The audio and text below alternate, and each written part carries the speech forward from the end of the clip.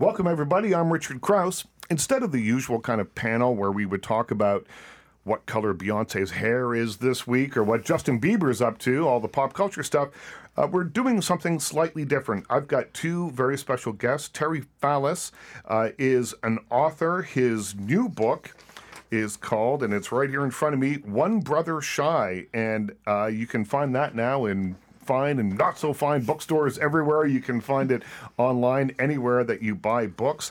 Also, Bianca Murray is here, and she'll be talking about Hum If You Don't Know the Words, which is in bookstores again right now. Both are part of the International Festival of Authors. We'll talk all about that. But first, let's just talk a little bit about the books and get people kind of familiarized with why you're both here and why you're both at the International Festival of Authors. So, Bianca, I'll start with you. Your book is somewhat autobiographical, I think. It's not entirely so, though, but you were born and raised in South Africa, and you sort of use that as a starting point. Can you tell us a little bit about the book? Yeah, absolutely. So while the plot is entirely fictionalized, the book was inspired by my own experience of growing up in apartheid South Africa. I was born in 1976, the year of the historic Soweto uprising, when hundreds and thousands of black students marched in protest of the apartheid government, and the police opened fire on them with live ammunition, killing more than 100 of these children, while down the road, my care as a white baby had been entrusted to one of the very people that the apartheid government had decided was less than human, and that was my maid Eunice. And writing this novel for me was... It was a passion. It was something I really had to do to come to grips with my privilege and the many ways in which I had benefited from the oppression of others. And is this something that has been with you since you were a child, or is it something that you have come to realize in the last number of years, or tell me about that? Yeah, growing up in apartheid South Africa, you don't realize as a child how much you are brainwashed, because that is pretty much what happens to children in this kind of systemic racist culture. And it was through loving Eunice, who was our maid, that I began to see how horrific and barbaric apartheid was. So from when I could remember, I realized that this was a terrible way of treating people, but I needed to get away from South Africa to be able to write this story. I couldn't write it when I was still so much mired in that culture. And so I only started writing this book in 2012 when we arrived in Toronto. Oh, so you've only been here for 5 years or so. Yes. So tell me a little bit about what it's like, or what it was like. Do you go back?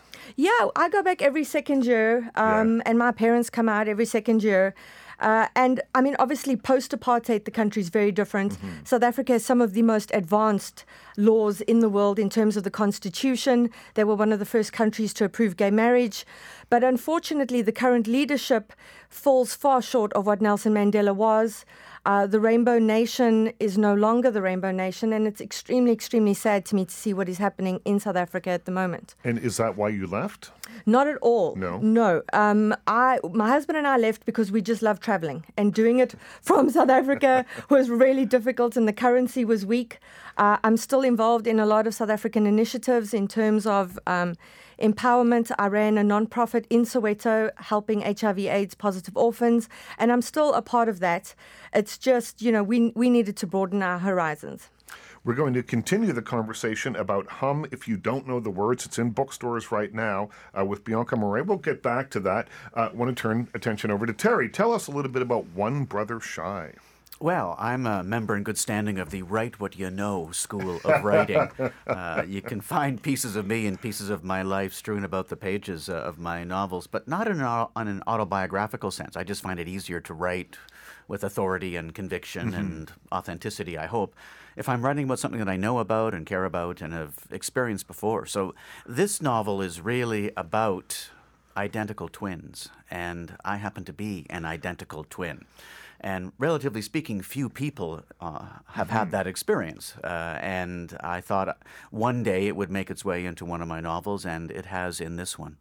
Tell me a little bit about that. We'll get back to the book in a sec, but I have identical twin nieces and who are identical. And in fact, when you go over to their house, I often think, when the first one comes up, and says what her name is. I don't want to say their names on the radio, just they're a little shy about that kind of stuff. But I always think I should put because they are so identical.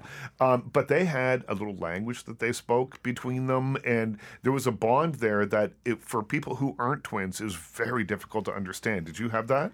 I'm not sure we had our own language, although my mother would say that we would be yabbering away at one another in a strange tongue when we were babies. Haven't done that for several months now, but we are very close, and there is a connection there that I think that is sort of impossible to get your head around if you haven't experienced it. But we remain very close. We live close to one another. I still play hockey on the same line with him as I have for 50 years. And we have the same mannerisms. We sound the same. If he had walked in here this morning, I doubt either of you would have known. But I carry my passport just to confirm that I am. Is he a writer as well? Not in the creative sense, although he could be if he wanted to be. He is a good writer, and he's very creative, and he's an avid photographer, and he writes very well. I think it was our father who engendered in all of my parents' offspring a love of language and a love of a reverence for language. And I think we sort of picked that up from my father, and to a certain extent my mother. So he does write very well. He just has not chosen to write creatively, probably because I have.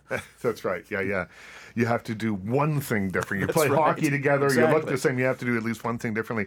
The reviews for One Brother Shy says that the Stephen Leacock Award-winning humorist Terry Fallis brings his usual wit and a new level of poignancy to a tender character study. Is it because you're writing about something that you feel on a different level that you feel that people are picking up a new kind of poignancy from? Well, and I think there's something a bit different about this story than from my other novels. In my earlier novels, my narrators have always been flawed in very human ways. I think of it as a mixture of hopeless, hapless, and helpless. But those are very, you can still be a great person when you have those flaws. In this novel, the narrator is all of those things, but he's also damaged. He has been deeply affected by a rather extreme, humiliating, and very public bullying incident that unfolded 10 years before the novel opens, and he is still not yet back on the rails from that. It coincided with the launch of YouTube, if that isn't yielding too much information about the story. So it's the gift that keeps on giving. So he's been deeply affected, and I wanted to take one step off my traditional path and write about a character who is really struggling with something, not just, falling over his feet once in a while or saying the wrong thing.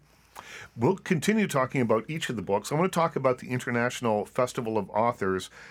This year, it's a huge lineup. Roddy Doyle will be here. Barbara Gowdy, Eden Robinson will be here. But Bianca, you're taking part in a panel called The Lives of Underdogs. It's you, Heather O'Neill, Jesse Ruddock, and you discuss love, loss, and the otherness. And tell me a little bit about what you expect or what people can expect from that panel. Well, firstly, I'm so excited to be on that panel because when I arrived in Canada, like I said, 2012, IFOA was one of the first literary events that I ever heard of.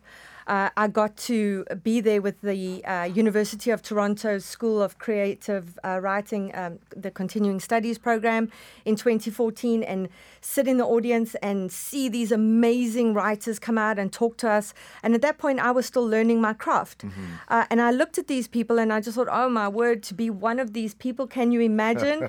So for me to even be invited and to be on this panel is a dream come true. Yeah. And with Heather O'Neill as well, because I remember arriving in Canada and saying to people, what Canadian writers should I read? Terry's name came up very early on, as did Heather's. So these are the first writers that I was exposed to from a Canadian point of view.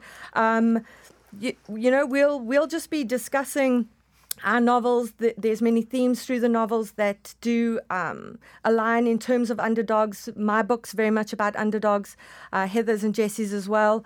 And I'm just expecting a lively conversation with them about writing, the creative process, and why we pick the characters we do. Mm-hmm.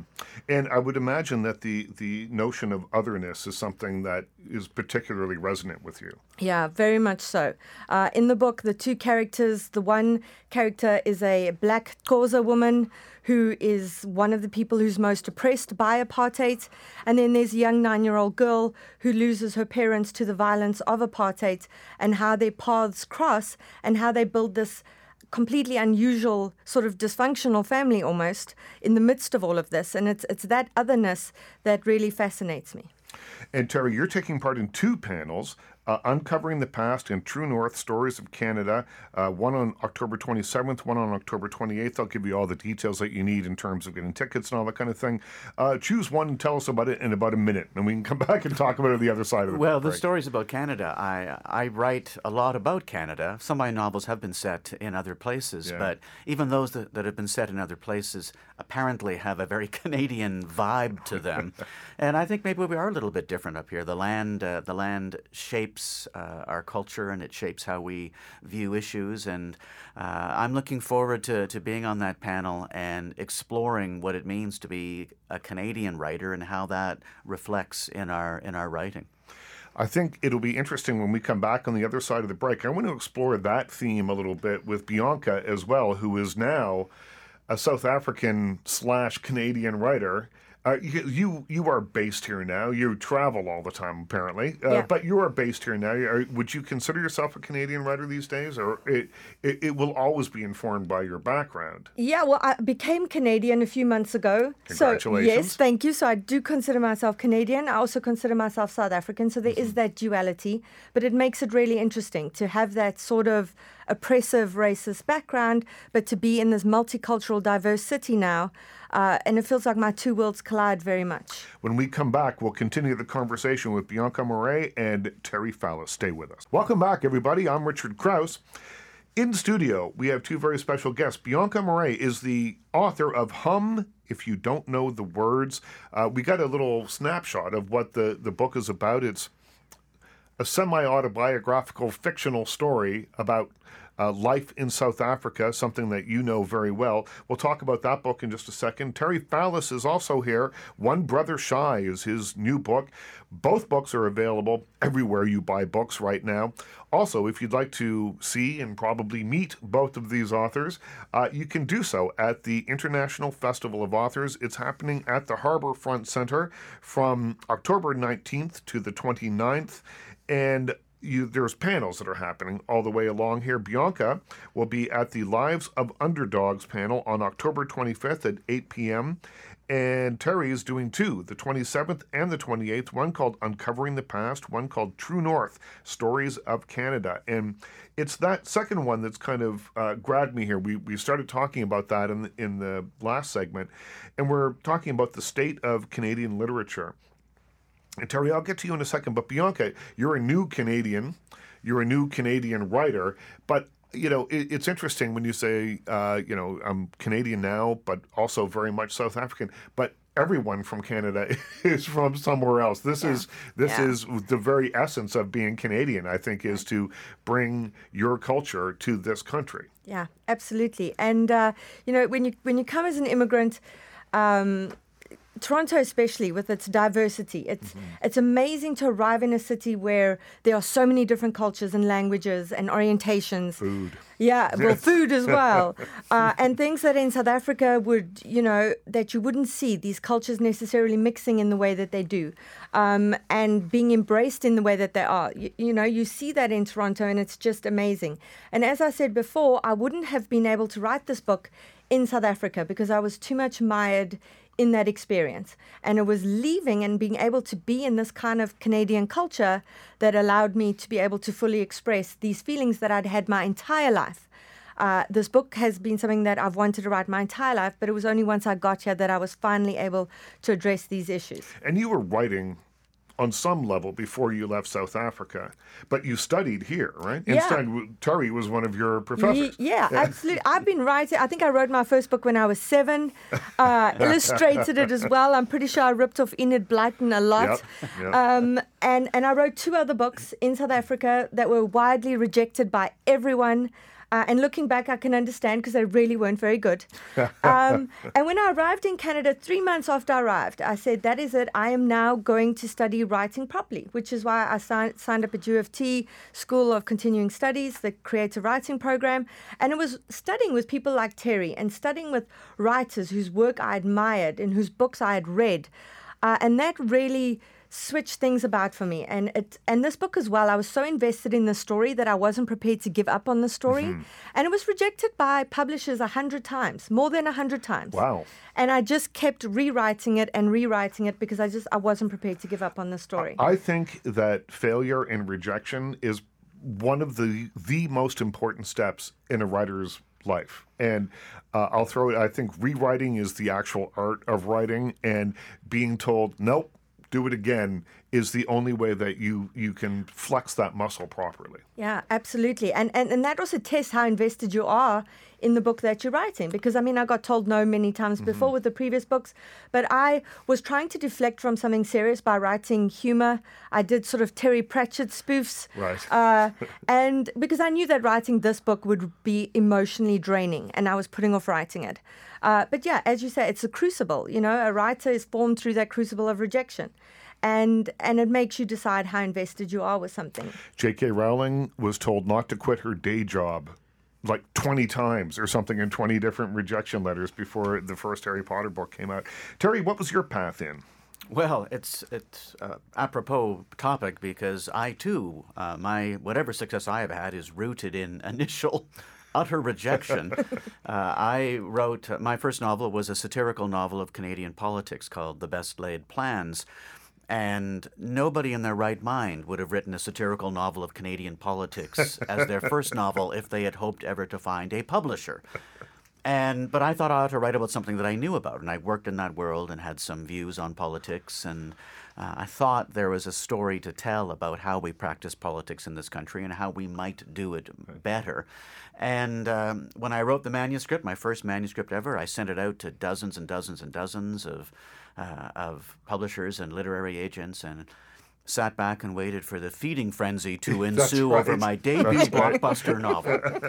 And I waited and waited, and the feeding frenzy seemed to be taking quite some time to get started. After a year of doing that, I had not received a single rejection letter. Wow, not even a rejection letter. I had not even made a big enough impression on the traditional publishing establishment to elicit a automatically generated rejection letter. Wow. So it was, and I must say, it wasn't so much my belief in the story that kept me going. It was more a desire to determine whether I had, in fact, written a novel that I kept going. And I ended up podcasting the entire novel chapter by chapter, giving it away for free on iTunes. And it was the positive reaction to that gave me the resolve to self-publish the novel initially. And which happened, and what changed my life forever as a writer was when that self-published novel won the Leacock Medal in 2008. And I got a real publisher right away, and I've been with McClellan and Stewart ever since. So That's so interesting. Story. It is a strange story, but it's an inspiring story. I mean, I kept for years every rejection letter that I ever got, dating back to the 80s, I think, when you actually got a letter that was in the mail, that you can hang on to. And I saved all of them, and I didn't save them as a way of torturing myself. Look at that, and it was a big stack. I mean, it was a large stack of letters. I kept them because they, to me, were a symbol of my persistence. They were a symbol of my tenacity, and I kept thinking, and while you were talking, I wrote down this quote that I remember Samuel Beckett, and I used to think of this when he said, fail again, and then fail better. And for me, that meant something to me as this box. I'd have to switch from one box to a slightly larger box if I was going to save all of these rejection letters. And they're still around somewhere. I still have them tucked away because for me, it's a symbol of tenacity. And I love the idea that you just went a different way. Right. You podcasted it. and ultimately ended up winning awards and are publishing at a very high level now. I think it was as much out of naivete as anything else, but sometimes innocence and naivete can lead you through some interesting times. They certainly can. When we come back, we'll continue the conversation with Terry Fallis and Bianca Marais. You can find Bianca's book, Hum If You Don't Know the Words, everywhere. Ditto with One Brother Shy, Terry Fallis's new book. Stay with us. Welcome back, everybody. I'm Richard Krause. We're talking about a lot of stuff today. We're talking about two very good books. We're also talking about the International Festival of Authors that's happening at the Harbourfront Centre in Toronto. If you're not in Toronto, this show's heard across the country. If you're not here, why not come here? Buy some books, see some authors. It's happening at the Harbourfront Centre from October 19th to the 29th. For more information, go to ifoa.org. You can find tickets and all that kind of stuff there. And you can see my two guests. You can see Terry Fallis talk about his new book, One Brother Shy, and I'm sure they have big stacks of them there that you'll autograph and sell to the Delighted people to. if they ask nicely.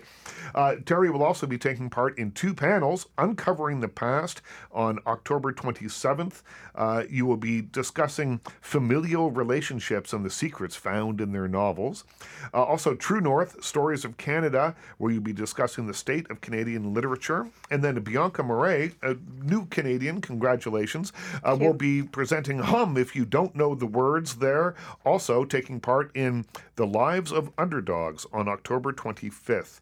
And you'll be talking about love, loss, and otherness. It all sounds fascinating. And so check out ifoa.org for tickets and more information. Bianca, let's talk a little bit about your process then. This is the kind of thing that writers are either all about or say, I don't know, it just happens for me. There's a movie, and I've told this story on this show before, there's a movie called Patterson that I love. It just came out last year. Adam Driver plays a poet who just writes for himself. A little notebook, and he's constantly writing poetry. The dog eats his book of poetry, and he's devastated. There's no other copies of it. He takes a long walk. He sits on a park bench. A man comes up and sits next to him, and they start talking. Turns out he's a poet as well, and the man has a gift. And he says, here's a present for you. And Adam Driver opens it up, and it's a blank notebook. And the man says, and this is the word that I loved, the line that I loved, he says, every page is a possibility. Yeah. And for me, that it is so poignant because I think sometimes as a writer, I can kind of delineate before and after seeing that. Before, I always kind of saw pages as something that I needed to fill up. And now I see them as a possibility where I can fill them up with anything that I want. And so my process, I guess, would be to sit down and, try and come up with the most interesting thing that I can. But I have no time of day I write. I have no rules. Bianca, let's start with you. Do you have rules? How do you do it? Yeah, I also don't have a time of day I sit down. It really just depends. Sometimes it's first thing in the morning. Sometimes it's at midnight.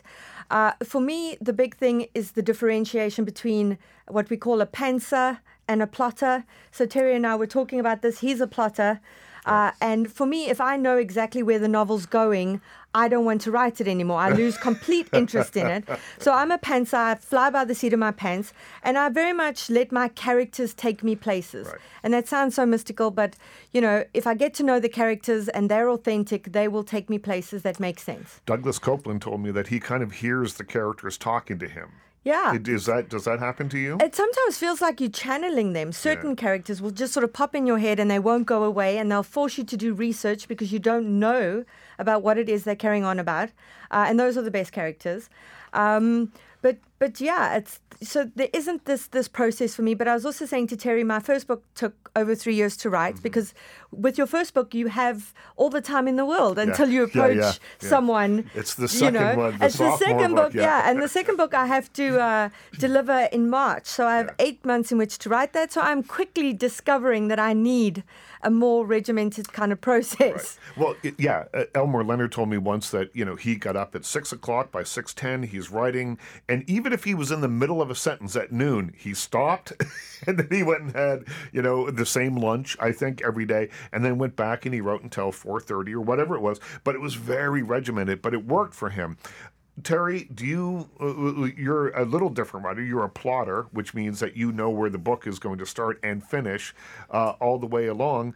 Why that process for you? Well, I'm an engineer by academic training, though I have not practiced engineering in the formal sense for one instant in my life. I Really? have the degree in engineering, and I think very much like an engineer and view the world and the things that I do through the engineer's lens, I think. So when it came to write my first novel, I had no idea how to write a novel. I don't think anyone really knows how to write a novel when they start. And I just applied whatever I had learned in my past to the task of trying to write a novel. And for me, I remember outlining my essays. I remember outlining my newspaper column at university. And I am a born planner, and probably a more extreme planner than most planners. I don't write the first word in the manuscript until the entire story is completely mapped out. The outline for One Brother Shy was 85 pages long. That's 4 or 5 pages of bullet points for each chapter. And so it's very detailed. I mean, this is. But is there dialogue? Is there? Occasionally, I will put in some dialogue or some of the funny lines that I want to put in that have occurred to me. But none of the sentences are there. It's just bullet points. And then when I actually write it, I can commit all of my questionable cerebral powers to the task of crafting sentences only. Right. I'm not thinking about what is my character going to do next, because I know. And it means I write the manuscript. In essence, I write it once, but it's right at the very end of the process. Right. And it takes me about 4 months of weekends to write the 100,000-word manuscript. But I've spent the preceding 10 months or so getting to the point where I can write the manuscript in that short a time. Well, it reminds me of films that are shot listed, where people do drawings of each shot that they want to have, and then so you can kind of visualize what the entire movie's going to look like. Alfred Hitchcock used to say that that's where the real work was. The shooting part was just the nuts and bolts of it. He was just like, that's the part you had to do just so there would be a film. But it was the planning that for him was the most important part. I think that's true, and I'm in the midst of that on my next novel now. And I find that time is really important in that process. I don't have a lot of time to do it, but if I let the issues sit in my head and steep and ferment and evolve, eventually what I think are the parts of the story that aren't working fall away, and what's left is something that is worth pursuing, and that's how it works for me. And I can bet you that Terry does not have to rewrite his manuscript as many times as I have to rewrite mine. So it's a much more efficient process. Well, I guess it's an efficient process, but the thing about it, people ask me, what's your process? What should I do? As a young writer, what should I do? And I say, I don't know. Figure it out yourself. Because the only process that works for me is the one that I've developed over 25 years of doing it. And beyond that, I can't tell you. It's going to be different for everyone. You raise a very good point. And when I do workshops on outlining, I always start them by saying, I'm not telling you should outline your novel. Yeah. Because Bianca has written an extraordinary book. I read it in manuscript form. It's terrific. And that was the result of a pantser, as she modestly puts it. And I went to hear Richard Wright speak once, who wrote Clara Callan, won the first Giller Prize. And he said exactly what you said, Bianca. He said, if I knew where this story was going, I could not get my rear end in the chair each morning, because he loses interest in it. And the sense of discovery is what fuels his writing. Right. And I understand that. It just isn't what works for me. And I think part of our job as writers, maybe our first job as writers, is to figure out how we as individuals write best. And to find your voice in that way. And I think that the only way that you do that is to, like Nike says, just do it. Right.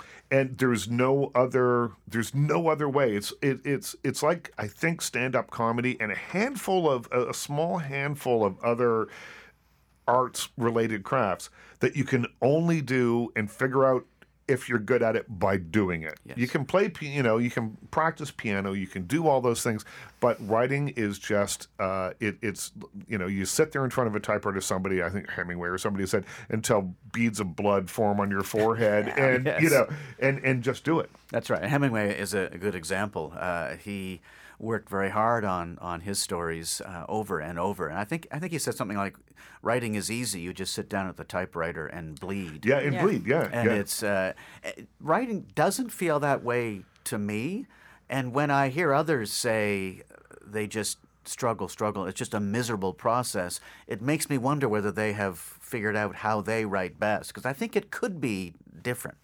When we come back, we'll continue talking with Terry Fallis about his book, One Brother Shy, and Bianca Murray about her book, Hum If You Don't Know the Words. Stay with us. Welcome back, everybody. I'm Richard Krause. Bit of shameless self-promotion before we get to my guests. Saturday night, 8:30, check out Pop Life on the CTV News Channel. We're coming soon to the main CTV net. I'll keep you informed about that. But this week we have a fascinating interview with Kyle MacLachlan. He is the star, of course, of Twin Peaks and loads of other things. But he's also been involved in some projects that haven't really done all that well, like Showgirls, for instance. And we talked about setbacks, career setbacks, and, you know, if a bit of failure, much like we were talking about earlier in the show, can be good and an important part of your career. Here's Kyle MacLachlan. I think it can teach you resilience, and it can tell you if you're hungry enough to want to stay around and keep going. I love what I do. I can't even tell you why I love what I do, but I love what I do. So the setbacks that came, the periods of time when I wasn't working, when the questions I had about, geez, is this it? They just keep you moving forward. They reinvigorated me, and I said, no, it's good. You continually question, does my talent hold up? Do I have something to offer? And I say, yeah, I think I do. So you just keep going. That's Kyle MacLachlan talking about setbacks, failure, and how it can actually be good for you. And he did that on my new TV show. It's called Pop Life, 8:30 on Saturday nights on the CTV News Channel. It reruns again on 2:30 on the CTV News Channel on Sundays. Check it out. It's a fun show. We also have some great panel guests this week. Tracy Melchior tells some really, really fascinating stories about how she has approached her career. You don't want to miss it. So tune into Pop Life.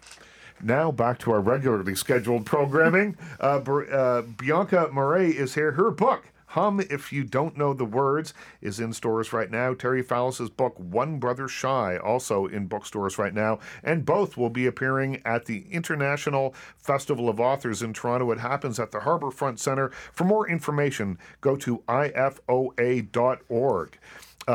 Welcome back. Nice to see you guys again. So, let's talk about inspiration. I think that if you wait for inspiration, that bolt of inspiration to hit, and you hear about it, you read about it, and when you're a young writer in particular, you hear about these bolts of inspiration that come. I think if you actually wait for that, you will never write anything. Terry? I totally agree. I go to a little website called ideas.com to get my latest ideas. No, I don't do that. I wish there was an ideas.com. Wouldn't that be wonderful? Walk I was into a about store to write that down like it was a real thing. No, I'm kidding. Yeah, I don't know where it comes from, but I think you're right. If you sit around and wait for it, it is surely not to strike. Yeah. And I think you find the nub of a story or an issue you want to explore, and then you begin to flesh it out and build some characters and figure out how to tell the story in a compelling and thoughtful and, in my case, I hope funny way. And that's the challenge. But yeah, it's not about sitting and waiting for the muse to strike you and then start channeling. I wish it certainly isn't that way for me, at least. But I think it is for some, but not for me. Well, Bianca, it's a different thing for you because this is something that had been gestating in you for a long time. And in a lot of ways, it feels to me like it was cathartic to put it down on the page. Yeah, absolutely. It was an emotional exercise for me. It was like therapy almost, I needed to write this book for myself, to come to terms with many of these things, and also it helped me realize things about myself that I didn't like realizing and that I didn't like seeing, but very much necessary for me as well. But in terms of inspiration, again, I agree with Terry. You can't sit around and wait for that. Somebody wrote that the first draft of a novel is pretty much shoveling sand into a sandbox so that later you can build sandcastles. Right. And I agree with that. So there's moments where you're just putting words on the page, and there will be flashes of inspiration when you write, when something just comes together and crystallizes for you, either as a personal realization you have while writing, writing or in terms of the plot. But, it helped for me that this was a very personal story, but still that doesn't drive it day on day, just sitting down and getting the words out. Can we expect that your next book, which you're working on right now, in a much shorter timeline, as we were talking about, can we expect that the next book will also have that personal touch as well, or is that something that you feel you've done and you're changing things up? No, absolutely. So the next book is also based in South Africa, but it starts on the eve of the first democratic elections. So it looks at post-apartheid South Africa, Nelson Mandela, the Truth and Reconciliation Commission, as well as the HIV/AIDS pandemic in South Africa, which I saw, firsthand volunteering in these communities with children who had lost a whole generation of parents. So this is, again, a personal book for me because I feel like these were issues I weren't able to tackle in the first book. There aren't that many well-known South African writers. Why is that, do you think?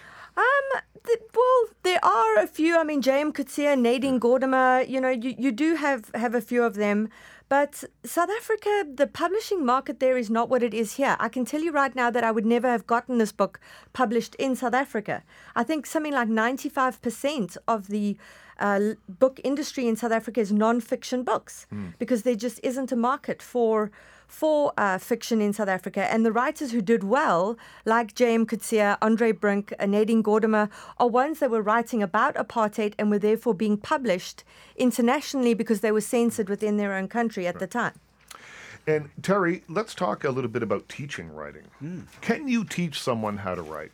No, I don't think you can, actually, Richard. in a way, I don't. I think writing is one of those things that I think you can take a good writer and make them into a better writer. Right. I'm not yet convinced that you can take a bad writer, fundamentally bad writer, and make them a good writer. I think there's something inside of us that needs to click to get to that point where you can be a better writer over time. So I'm always a bit leery about writing courses because I think you either have it or you don't.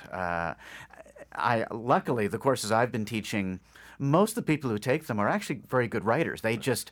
They lack some confidence in their writing, and they lack a sense, in a way, of validation that they're on the right path, or that if they shift 4 degrees to the left, they'll be on the right path. And so that's what I try to do. I've not yet had an experience where someone has shown up in our courses and has not been able to construct coherent sentences, and I'm thankful for that. But there's more to it than just not being able to. Loads of people can construct a coherent sentence. It's just not a very interesting coherent sentence. No, you're right, and there's a lot about the art of storytelling. How do we tell this story? How do we frame and structure and format the story? Where do we start? Where do we finish?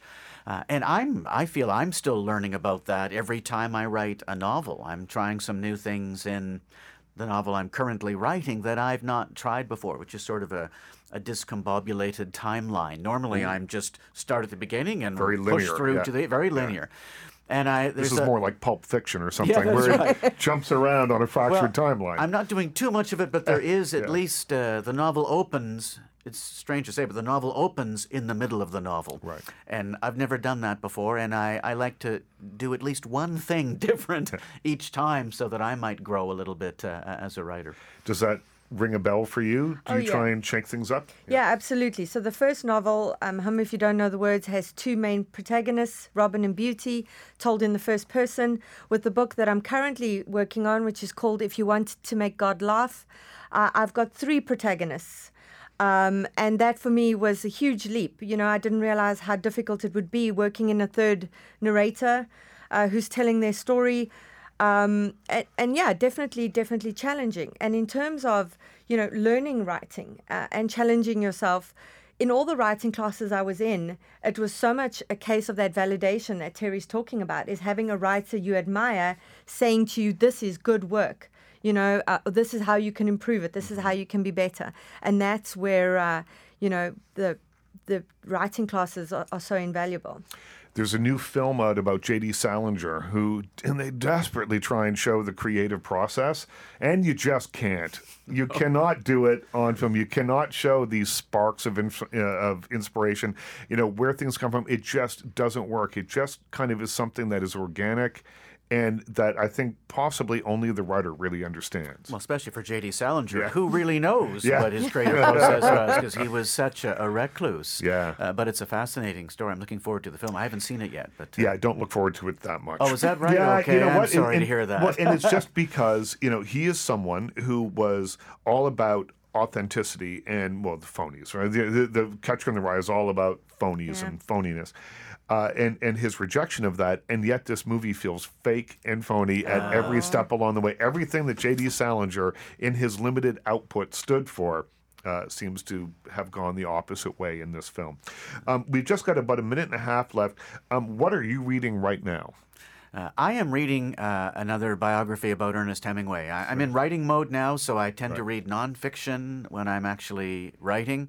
And I have this strange fascination with Ernest Hemingway. I don't like his writing. I don't read his books, but I'm fascinated by his place in the literary history of the world. And his love of dacqueries. Yeah, exactly. And six-toed cats. Yes, exactly. He's a fascinating guy. I mean, a beast and not a nice person generally, but Paris in the 20s is kind of where I would like to have been. Absolutely. And Bianca, what are you reading right now? I'm reading John Boyne's The Heart's Invisible Furies, his latest one. He will be at IFOA, and he's a bit of a literary hero of mine since The Boy in the Striped Pajamas.